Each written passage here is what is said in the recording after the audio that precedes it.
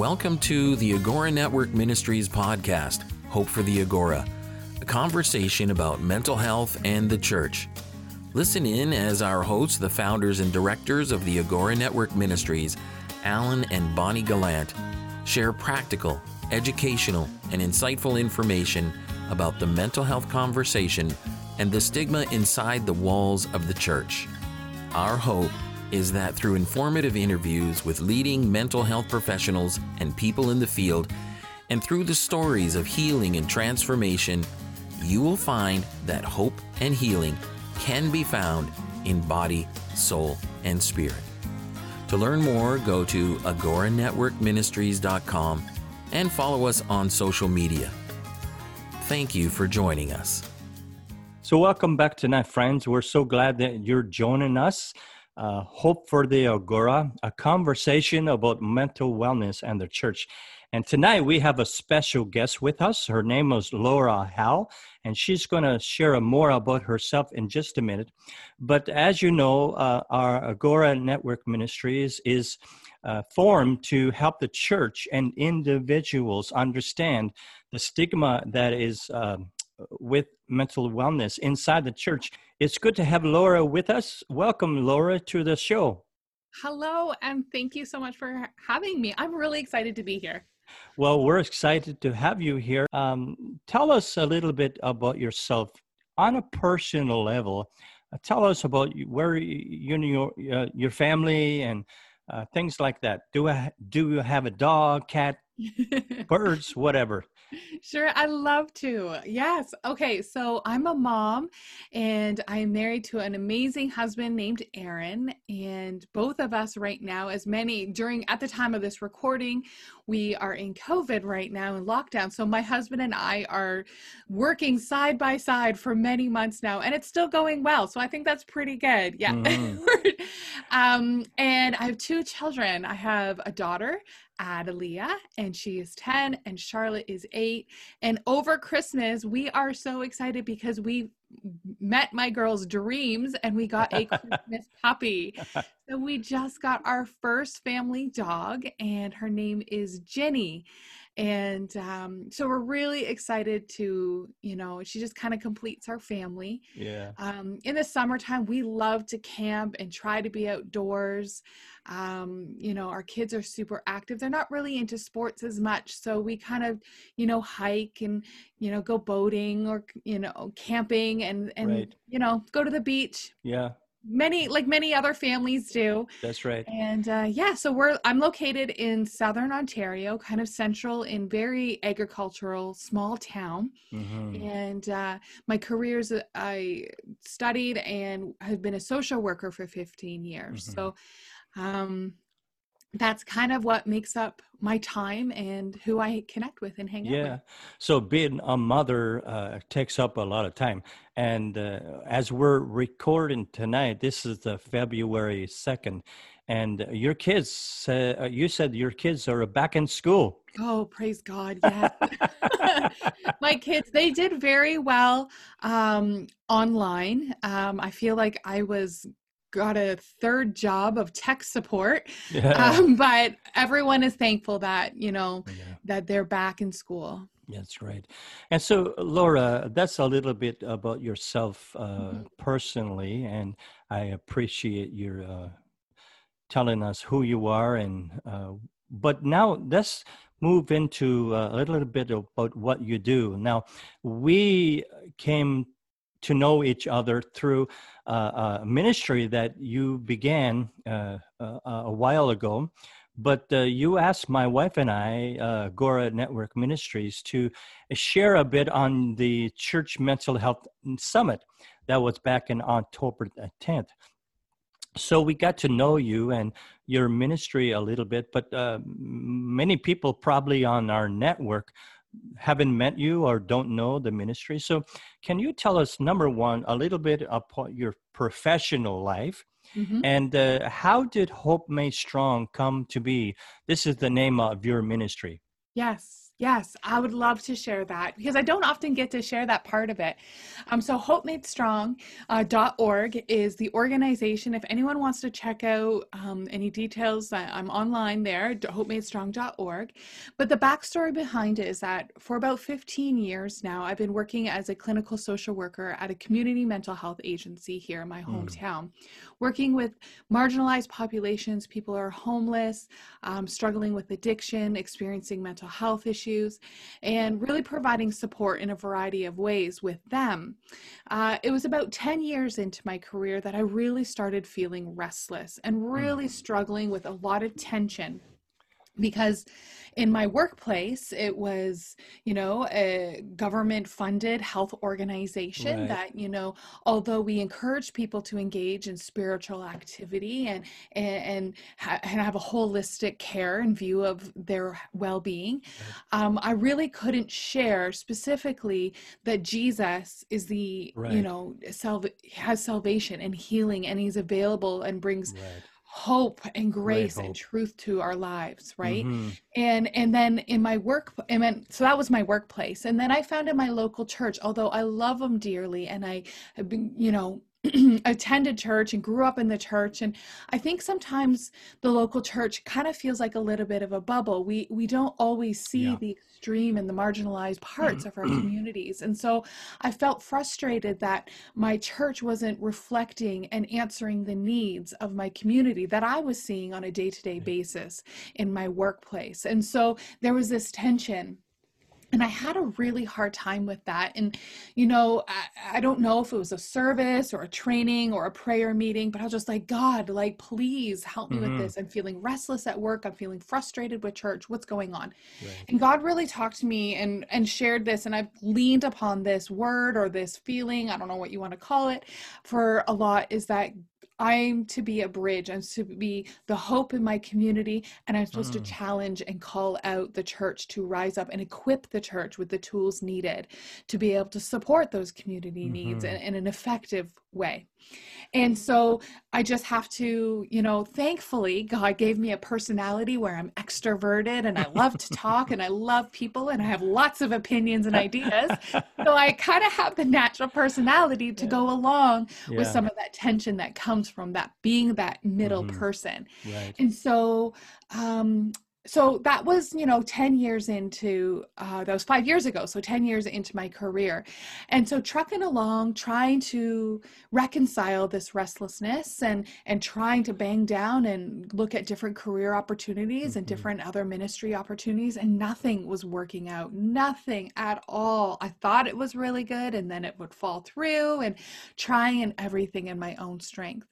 At the time, on my caseload, I had a lot of people with significant amount of trauma that they were working with. Obviously won't go into details. I don't want to slime anyone with that trauma. There was a lot. So day in and day out, I was hearing a lot of very challenging stories.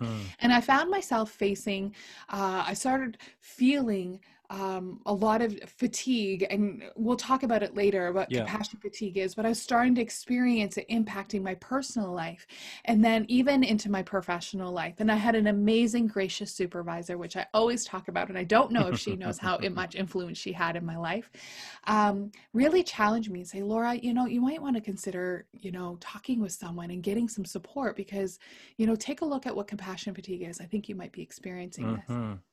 And so that led me down into a path of needing to take a couple months off of work, really reflect. And at that time, I was just like, God, I'm done. I'm done trying. I've tried really hard, in both areas, at church and at work, and I've tried, and I'm just done. Whatever you have me do, Lord, as long as I feel fulfilled and as long as it's life-giving and joy-giving, I'm good to go. Just lead me. And only a short couple months after that, I really got this idea, and it's so me and so amazing, and it lights me up so much. I don't know why I didn't think of it before. Definitely God idea was really bringing tools and resources in a actionable and a relevant and barrier-free way to the Right. church, to allow the church to be able to learn and grow. And I think this is why we get along so well, Alan, because Agora That's is right. all about that too, That's right? true.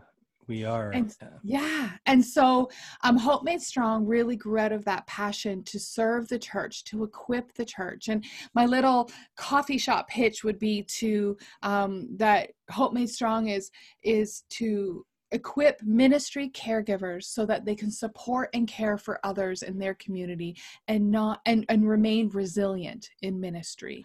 And those two, really the two big factors in that is that to equip ministry caregivers to care for others and to remain resilient in ministry. So that's kind of my story as a professional, as a social worker, mental health social worker, Right. and then moving into what Hope Made Strong is all about. Yeah, and I love your story, and it seems like God has to get a hold of us and bring us to the lowest place sometimes before He reveals, because we have to be in a place of humility and, a place where we can listen and hear His voice and the calling that He has on our lives. Now, Laura, you said ministry care givers. Yes. Now, can you share a little bit more of what you mean by that? Yeah. What I was trying to get at there with using that term is that pastors aren't the only people who care for people in Right. churches, right? Pastors Right. are often the people that we think of as the caregivers, but there's a lot of other people that provide care and support. So whether you're a small groups leader or you're a youth pastor or you're in the hospitality team, or maybe there's missionaries who provide a lot of support and care for churches and their community members. And so I say ministry caregiver because I really want to focus on the people who provide care and support. Right, And that of course. isn't always the pastor, although pastors are definitely a key component. Yeah, they sure are. Laura, just talking about the church a little bit here. So we know that the church does struggle with mental wellness in this regard, that many don't talk about it.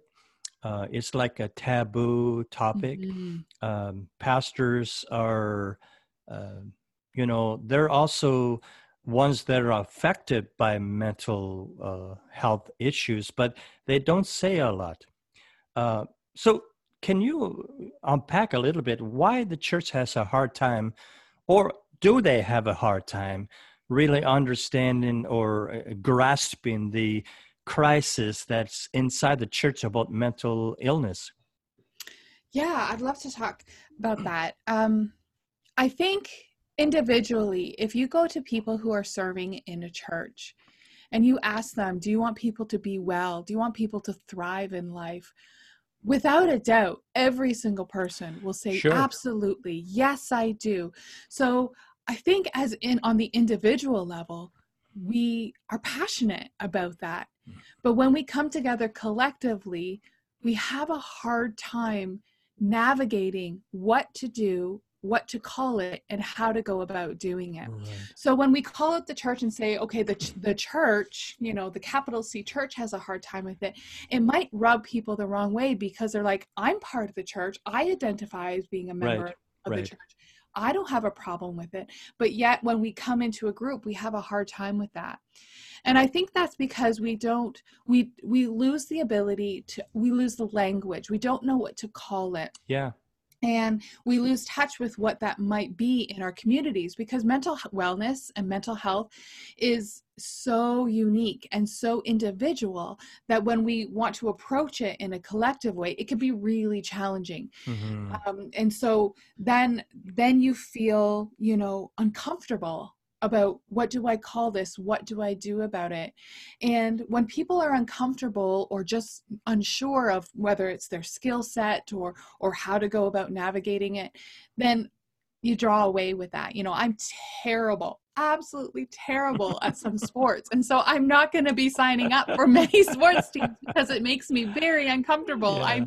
kind of accident prone. So I don't want any balls flying at my face. I So get it makes me uncomfortable. So I avoid it. So when we're uncomfortable, we avoid it. So I think one of the great things that Agora is doing, and what I strive to do at Hope Made Strong as well, is to destigmatize it and to make it so that people aren't uncomfortable about it. That's right. And to give people the tools, the language, or the ability to talk about it so that they are able to have a conversation and they are able to problem solve, or they're able to strategize. Okay, what are we going to do about this and how do we feel about it? That's right. So we're going to talk very specifically about compassion fatigue. In just a moment, Laura, you have identified that already as you talk, but you have a great website and you have many different tools and strategies. Can you just talk a bit about your website and the ministry and what you offer and how people can come on board and get to know your ministry? So as many things evolve over time. So there's a different ways you can connect with the tools and resources that I offer at hopemadestrong.org. First of all, the website is that. Also my email, and I want to give my email out to anyone who's listening. If they want to connect, if they have more questions, I am open to that. So you can connect with me personally at laura@hopemadestrong.org. So, and I also am on social media. Facebook, Instagram, all the things. So one of the most accessible resources that I offer is my blog, which I do in video format. So, and then I write it up so you can read it as well. So every Thursday, a new video drops, and it's only I try to keep it under 6 minutes, where it offers a quick resource, a quick tool, a tip, a strategy where you can help support yourself and support others in ministry and remain resilient. And that happens through a newsletter. So on my website, you can check out the blog and see all the different videos and articles there. I also offer courses, and the 3 courses that I mainly offer is Hope Made Strong, which specifically talks about compassion fatigue, the Caregiver Toolbox, which is all about those basic tools and skills that you need to support and care for others, things like what to say when you don't know what to say, and some of those boundary issues. And then another course is Sleep is Not a Dream. And oftentimes I find when people are struggling with stress and overwhelm and their well-being, sleep is often the first thing to go. So it's just a quick course to help people who are trying to navigate that one primary issue. And then you and I have connected over the Church Mental Health Summit. So I offer 2 events a year, one in the spring and one in the fall. And Church Mental Health Summit is the fall one on World Mental Health Day. And then the spring is in May, Church Mental Health Refresh. And so those are going to be available very soon on the website. Yeah, that's great. And I will post on our website and social media on this podcast your email address and also your website so people can get a hold of you. So let's get into the nitty-gritty here, Laura. You have a talk on finding hope in helping. You talk about compassion fatigue, and many people have it, but they don't understand what it is. And I've been talking to many pastors, and they're tired. They're tired through this COVID-19 pandemic. They're trying to keep up. They're trying to help people in different ways. Pastors and many people are getting what's called a Zoom fatigue, But talk to us about what compassion fatigue is and why we need to address it. Absolutely. So compassion fatigue really is the erosion or the wearing down of our ability to care for others as well as care for ourselves. And sometimes it's easier to talk about what something is not to describe what something is. So I'm going to start off with talking just very, very briefly about burnout and then go into why that is different from compassion fatigue. because I think a lot of us, or a lot of people, think, I'm burnt out, I'm worn out. And that vocabulary is really more familiar to us. That's right. And so burnout really is comprised of three different things. And I think collectively, like, the globe is burnt out, because burnout is three things.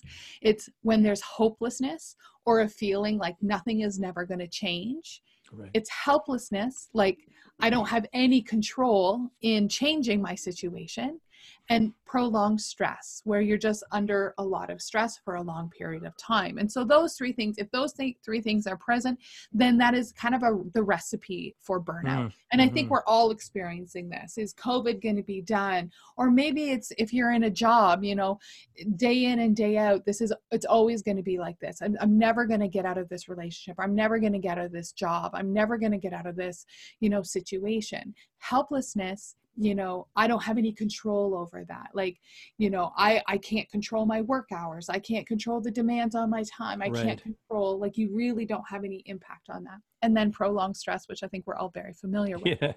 So that is burnout, when you have those three things.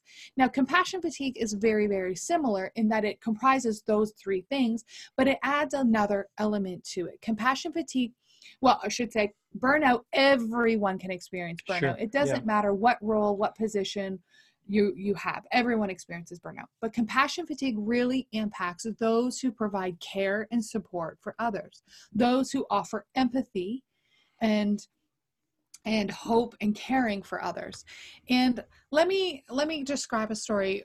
Sure. You're familiar with this feeling, is that, you're supporting someone after church and they're talking with you, and you say, you know what,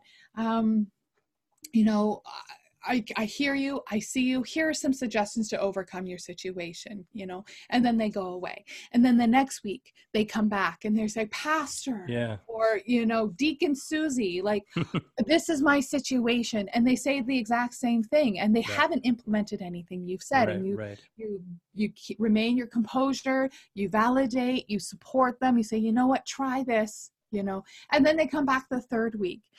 Your response is probably going to start to change as people come back to you over and over and over again with the problem. And that weakening of empathy, or the wearing down of empathy, is an example of what compassion fatigue is. And when you listen to stories of struggle, and you provide empathy, and you're in the hospitals and you're bedside and you're doing funerals and you're supporting parents through hardship, you are giving a lot of yourself. It says, I think in Peter, I could be wrong, where Paul talks about you pour out of yourself as an offering. And in ministry, that's often what we do. We pour out, we give of ourselves. Everyone can, relate to that feeling of helping someone and having a conversation and walking away, and you're just like, oh, I'm exhausted. I feel like I just ran a marathon. Yeah. And really, I just kind of talked and supported someone for an hour and a half. And that really is what compassion fatigue is. And how it differs to burnout is that burnout, you can change or shift jobs. You can you can regain some hope, or you can regain some control, or the stress eases and burnout subsides. But compassion fatigue, the erosion of empathy and the wearing down of your caring, for both care for yourself and care for others, is long lasting. It changes your worldview. So, and how I notice that in myself is, if someone works with seniors, or if someone who's in a caring, and they help seniors a lot, and seniors who are impoverished and struggling, when they're grocery shopping and they see a senior with some cat food in the basket and they're going up to the till, they might think their worldview or their perspective of seniors buying cat food might be like, oh, are they eating cat food because it's cheap and accessible? Whereas other people would just be like, oh, that lady probably has a cat at home that she's caring for. It shifts their perspective. Or maybe you're a youth pastor and you're hearing the same story of, my girlfriend broke up with me, or my boyfriend dumped me, or any of these things. And on the outside, you're saying, yes, I have compassion and empathy. Right. Yes, I care. You're nodding your head, you're listening. But on the inside, you're kind of doing that internal eye roll. Yeah. Yeah, I've heard this again. You know, you kind of become numb to the care of others. And so that's what compassion fatigue is. Right. So let me interrupt just for a moment. So burnout and compassion fatigue are different, but one can lead into the other. Am I right on that? Burnout can lead into it's not compassion. That they lead into, it's that the compassion fatigue comes from caring. Only Right, those okay. who care can be fatigued, but everyone can experience burnout. When I Right. experienced compassion fatigue, I Okay. was burnt out and I right. had compassion fatigue. Sure. And so if it's not dealt with, Laura, where can it lead people? Well, I can tell you where it led for me and where it can lead for many people. So when your empathy and your care for others erodes and it weakens, then you become numb.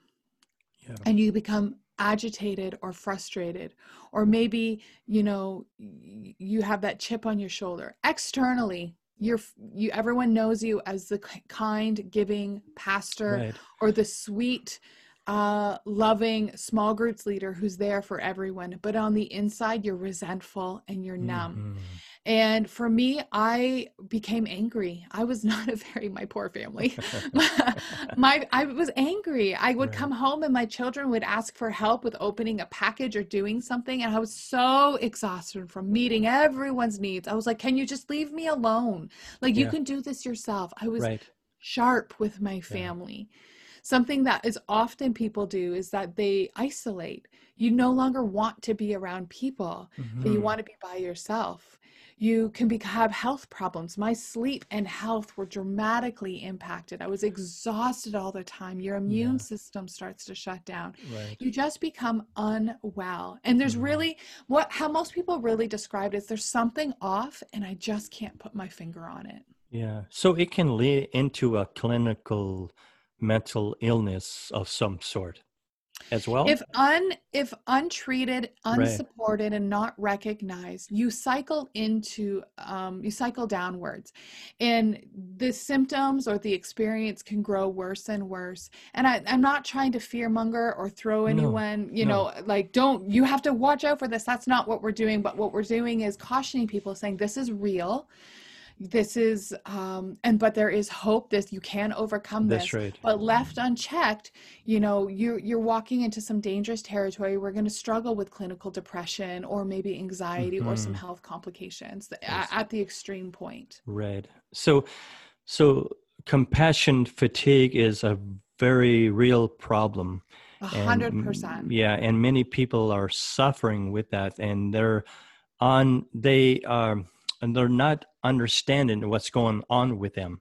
Yes. They try, maybe just me, maybe I'm not good enough, and there's a lot of shame and guilt and all of that stuff comes.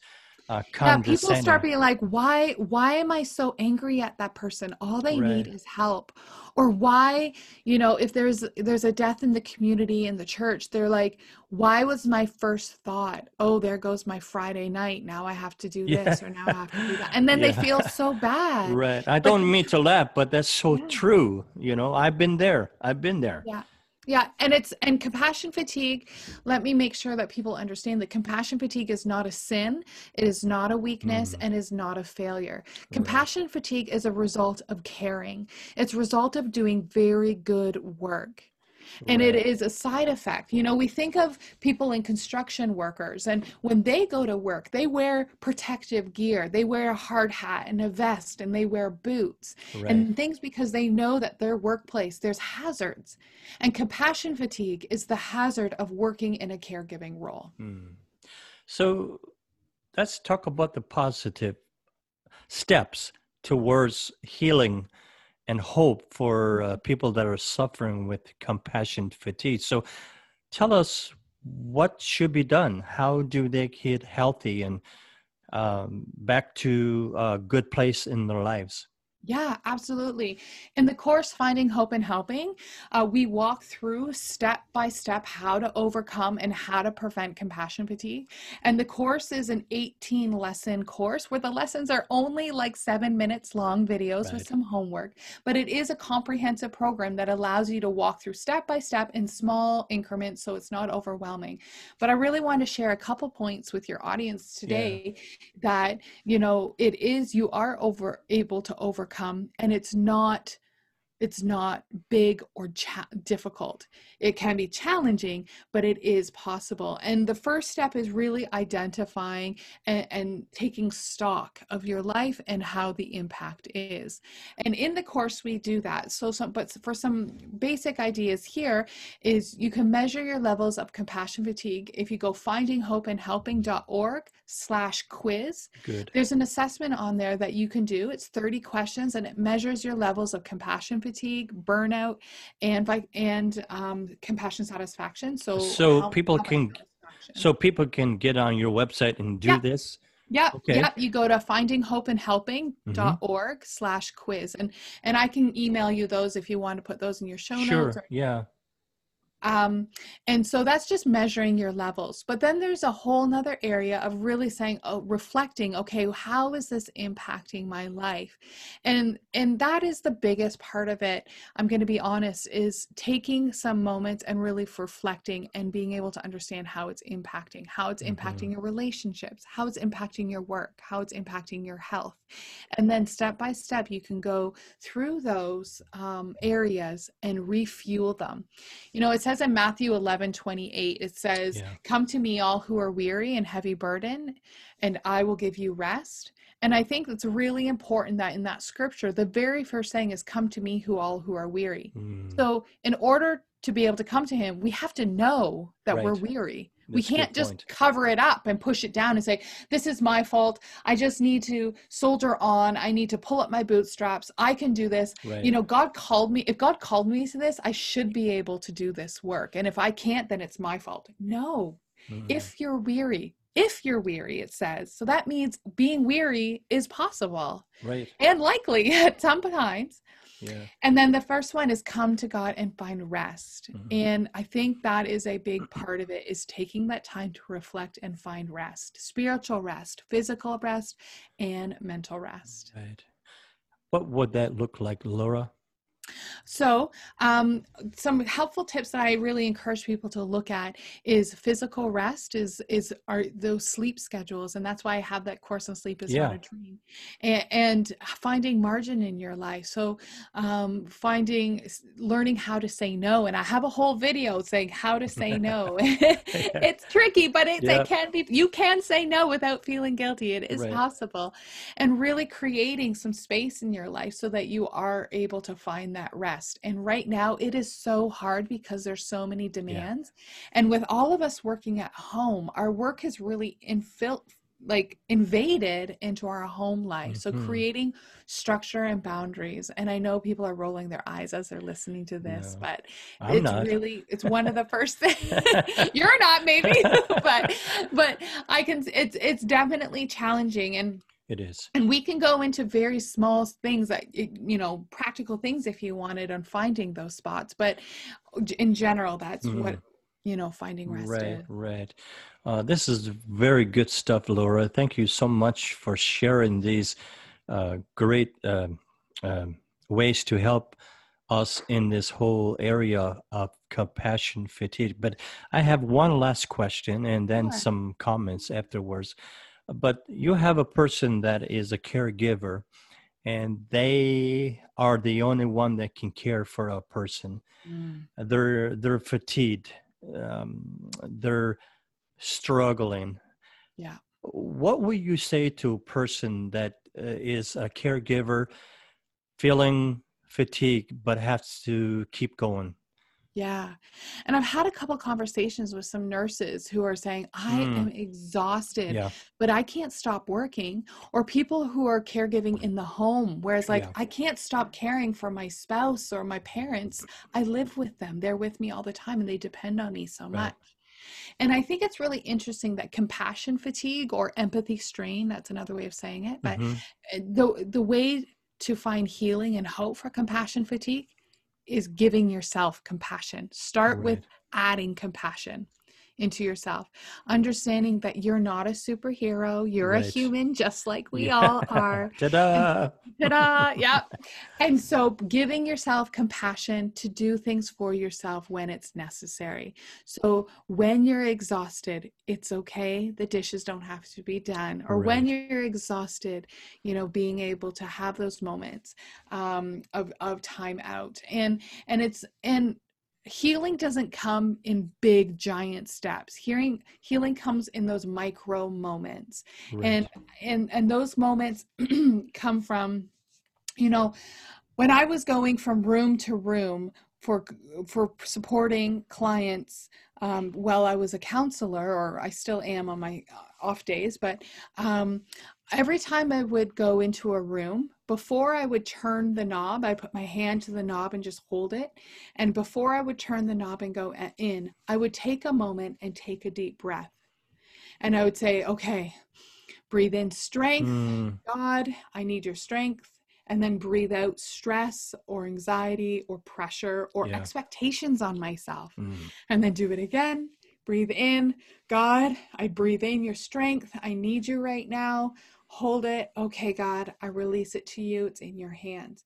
And those micro moments, those times where you're stopping and just for a moment, those refresh and refuel you more than you know. And that can barely be done like your hand to the door. It could be going in and out of your workplace. Okay, when I walk out of my work, I'm going to, some people I've even heard have work shoes and outdoor shoes where they come into work and they put on their work shoes. Okay, I'm going to put on this role and then I'm going to take off the responsibility in the role when I go home. Or when you're commuting, when you're going to your appointment or to work or to support someone, you can have the music on, you can be listening to this podcast, you can be, you know, engaged. But when you come home, turn everything off, have it silent so that your body and your mind can process what have you done for the day and decompress so that when you come into the home or when you go into your bedroom or when you shift gears, you're ready to face what's coming at you. Yeah, very good. So just a helpful tips there that don't add in any extra time into your day, but it's those micro moments, those transition moments when you're right in the thick of it, that you can help clear and center yourself. I think, Laura, sometimes we think that we have to do the macro things. The big things that will make the big changes, right? But it's the same idea when you say, how do we eat an elephant? One bite at a time. And there got to be small bites, and it might take a while, but you'll get there. And I think that's what you're saying as well. Yeah, absolutely. Because we see our problem and we see the issues that we're facing, and they're huge. They feel enormous to us. Do. So we think an enormous solution must be the answer. But that's, there's lots of different small answers, And we were only able to talk about a few here on the podcast. But if you go into my blog, each video offers either a resource to help others or a resource to help you with resilience and overcoming this. Great. So I want to invite our audience to make sure you visit hopemaystrong.org. Or you can email Laura and ask her some questions yourself. But we'll have her email and website address on our show page for you. So you can get to her site and get involved in this great courses. Laura, thank you so much for tonight. It's been a blessing to have you on the show. I learned a lot of things tonight, and so thank you for that. But do you have one last word to share with our audience tonight? I guess my one last word would be, I think of this quote by Naomi Rachel Remen, and she says, "Those who walk through water and don't, oh my gosh, I'm messing up this quote. That's Alan. okay. This is awful. So I'm just going to have to abbreviate it.